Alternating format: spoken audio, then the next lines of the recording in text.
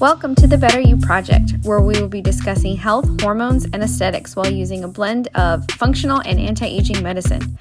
To make sure you're up to date on this and what's going on in the practice, be sure to follow us on Instagram at youdirecthealth_aesthetics, as well as our website, www.youdirecthealth.com. The following discussion is the opinion of nurse practitioner Lexi Yoo.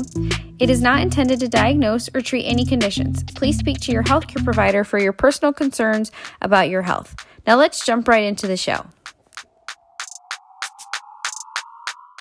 What's up, everybody? Welcome to the Better Yoo Project, optimizing health, hormones, and aesthetics. And it's been a little while since I've done a podcast episode just because of the growth of the practice and bringing in our new nurse practitioners and getting them oriented and trained. And then not only that, but finally finishing out my training academy, which has been such a labor of love. And so I'm so excited for that to have launched. I think it went live last month. So now that I have, and I use this term very loosely, a little bit of downtime, I'm going to try to get back into recording some more podcast episodes because as I see new patients with my practitioners, and I actually don't really take new patients, I might take maybe a patient who's really complex in that they've been here, been there, been to the Mayo Clinic, been to the Cleveland Clinic, and, they want another integrative approach.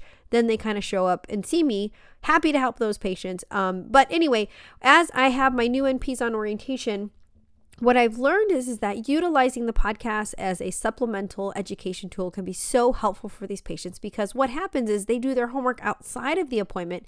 Then when they come to the appointment, they've done their homework. And so they get to make the most out of their appointments. And so one episode I think that should be done, and I'm gonna say this because I feel like, and this is recorded in July of 2023. So if you listen to this, in 6 months from now, it may be a whole different tune. But what's really cool is this podcast episode is going to be about weight loss and wellness.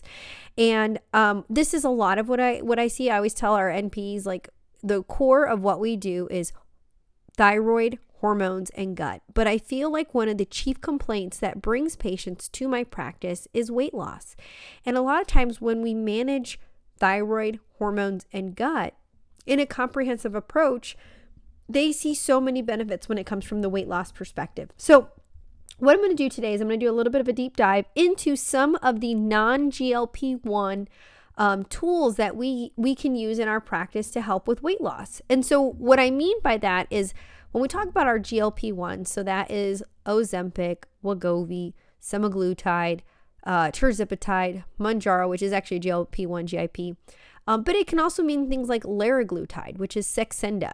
But what I'm doing today, though, is my goal is to talk about some of the non-GLP-1 forms of peptides and prescriptions and kind of the ins and outs, a little bit about them, not to get too into the weeds because that's what a consult is for, but to help patients understand that semaglutide or Ozempic or Wegovy is not the only option. There are actually quite a few other options and none of them are surgery, which is great. So let's start off by kind of talking a little bit about what peptides are. So peptides are short chains of amino acids. So these are the little building blocks that put together various roles in our body. So the way I describe it to a patient is a peptide is kind of like it turns a light switch on and off in your body. And what that does is it triggers a ricochet of events like regulating metabolism and skin tightening and acting on the SNAP-8 complex like GHK. It can help with reducing appetite. It can act on the hypothalamus of the brain, which is where cravings come from. It can help increase your natural production of growth hormone. There are so many wonderful peptides in our body. The first peptide ever created was actually insulin. But one of the peptides I'm going to actually talk about first is Melanotan 2. And so Melanotan 2 is a synthetic analog of the hormone called melanocortin. And what this is involved in is specifically regulating skin pigmentation, tanning, increasing the melanocytosis of the skin. So a lot of times you might hear us refer to this as like the Barbie peptide, right? So we say that because it tans your skin, it makes you skinny, and it can also increase your libido, which as a kid, I don't ever remember talking about libido and my Barbies, but that's neither here nor there. So what this does is it can help by also taking white fat, which is what we call our non-thermogenic fat, and turning it into beige fat or even brown fat. And so when you think about when babies are little, they have a lot of brown fat, which is why, you know, if you've ever had children, their body is like a furnace. Like you go in there and check in on them while they sleep, and they're literally sweating and they don't have any blankets on. And it's because they have all that nice thermogenic calorie burning brown fat. So what Melanotan 2 can also do is it can actually help turn some of that adipose tissue that is white into a more thermogenic type of fat. But in particularly Melanotan 2, unfortunate side effect with it is it can make you a little bit nauseous. I do not tolerate Melanotan 2 at all when it comes to the nausea. I just hate being nauseous. I had twins as a pregnant lady, and I threw up all the time, and so I'm just not a fan of being nauseous. But anyway, with the Melanotan 2, it can also help suppress the appetite. And so some patients have even found that pairing or stacking semaglutide with Melanotan 2 is a great option if you've hit a weight loss plateau, or if you're trying to get to that next weight loss milestone. Another really good use for Melanotan 2 is if you're fair skinned. So if anyone knows my assistant Angie, she's very fair skinned, but this is a great peptide that we can use to kind of help patients when they're going in the sun, or if they're going, she goes to Aruba every year, and so she'll kind of hit a little bit of Melanotan 2 before she goes, so she does not burn.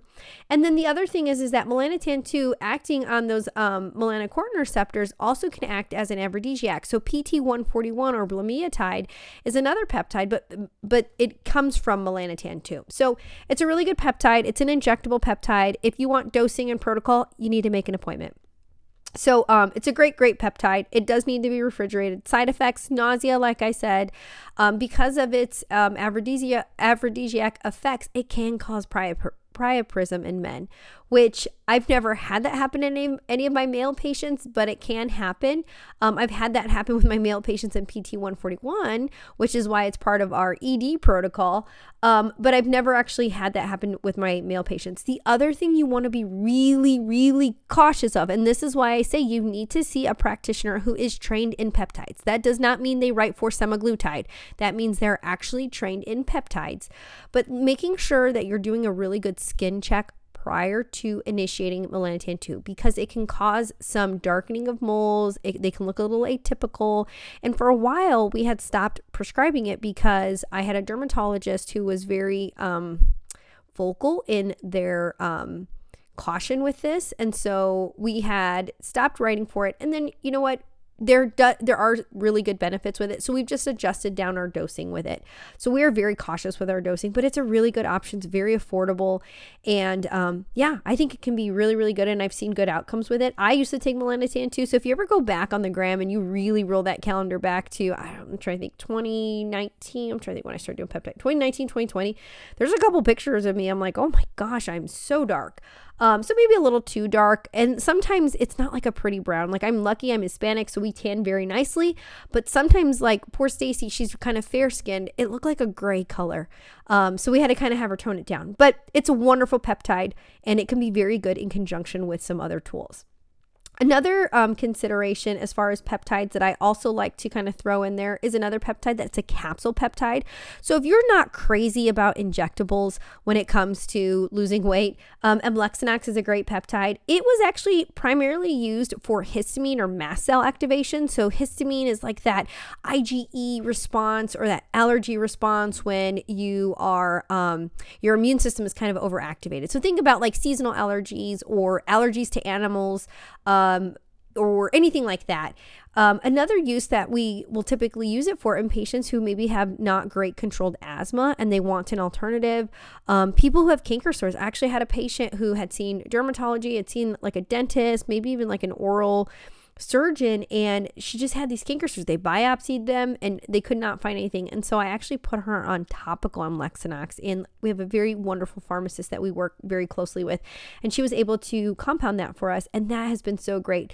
But on the weight loss perspective, what Amlexanox does is it inhibits certain enzymes that are involved in the fat storage. And so by basically helping your body not store fat as much, it can help with overall reducing body fat, but it also can help with improving insulin sensitivity. So it does have some benefit when it comes to that. I have had a couple patients report that they maybe got a little hypoglycemic on it. I don't think that's super common, and it might have just been situational with that patient, but I do feel like that's worth noting on that. So those are two non-GLP-1 peptides that I think can work really well for weight loss. On the prescription side, I'm not opposed to using something like Adipex or phentermine in the right candidate.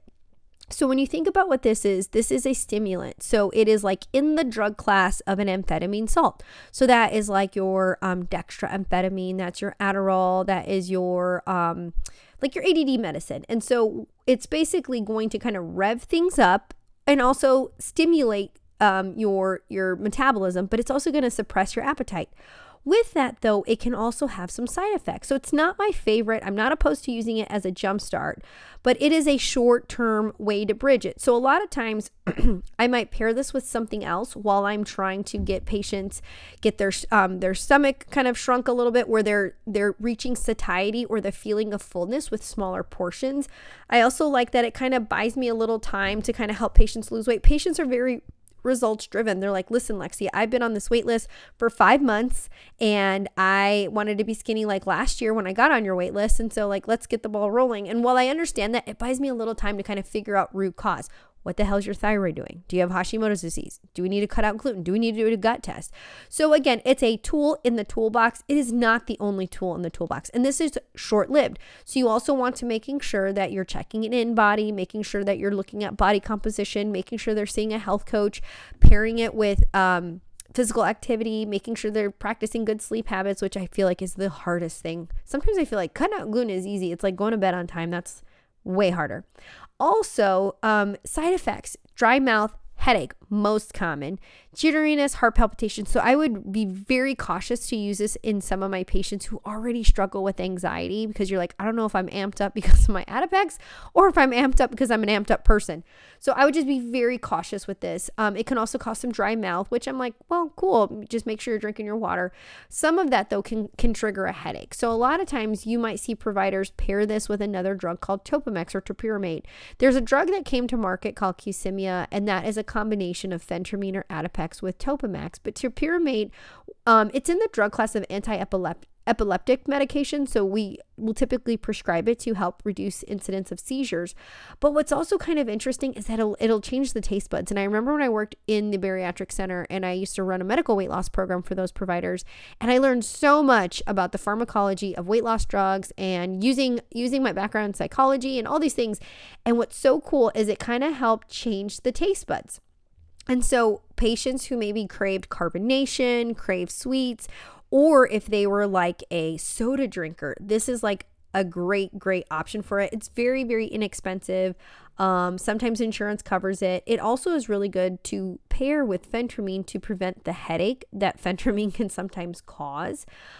This one, if you're titrating up to a higher dose, you definitely do not want to stop this abruptly, because it can lower seizure threshold if you've had a history of seizures on that one. And again, all of these prescriptions need to be monitored by a healthcare professional who is trained in weight loss medicine. So this is a good option. Again, short-term option, but it can be very, very helpful. And some patients do really well on Topamax.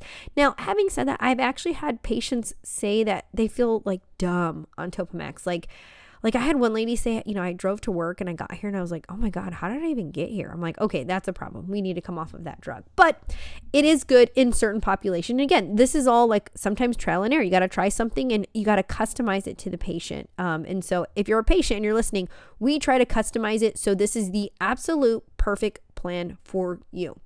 The next one, which is another, I feel like it's like an oldie but a goodie, is Wellbutrin. So the other name for that Wellbutrin is called bupropion. And this is a lot of times prescribed by family doctors. I see a lot of GYNs using it because I feel like so many times women of childbearing years are like, oh, I don't have a primary, but I got a GYN. And I'm like, lady, that's not the same thing.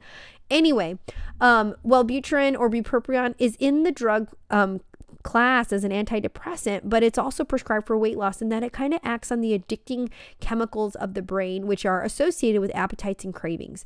It is also really helpful too for adult ADD, so it can also help in some focus. Olga, who's one of our MPs, she calls it food noise. It can help with some of the food noise in your head, which can be very, very helpful. And this is often paired nicely with another, this one is called, it's a compound prescription, but it's called low-dose naltrexone. Now, if you go back and you listen to any of my Hashimoto's podcasts about LDN or low-dose naltrexone, this is a great compound, very inexpensive, very well tolerated, that pairs nicely. Now, so what's interesting about this is, it is not typically used in the mainstream. Naltrexone is often used as a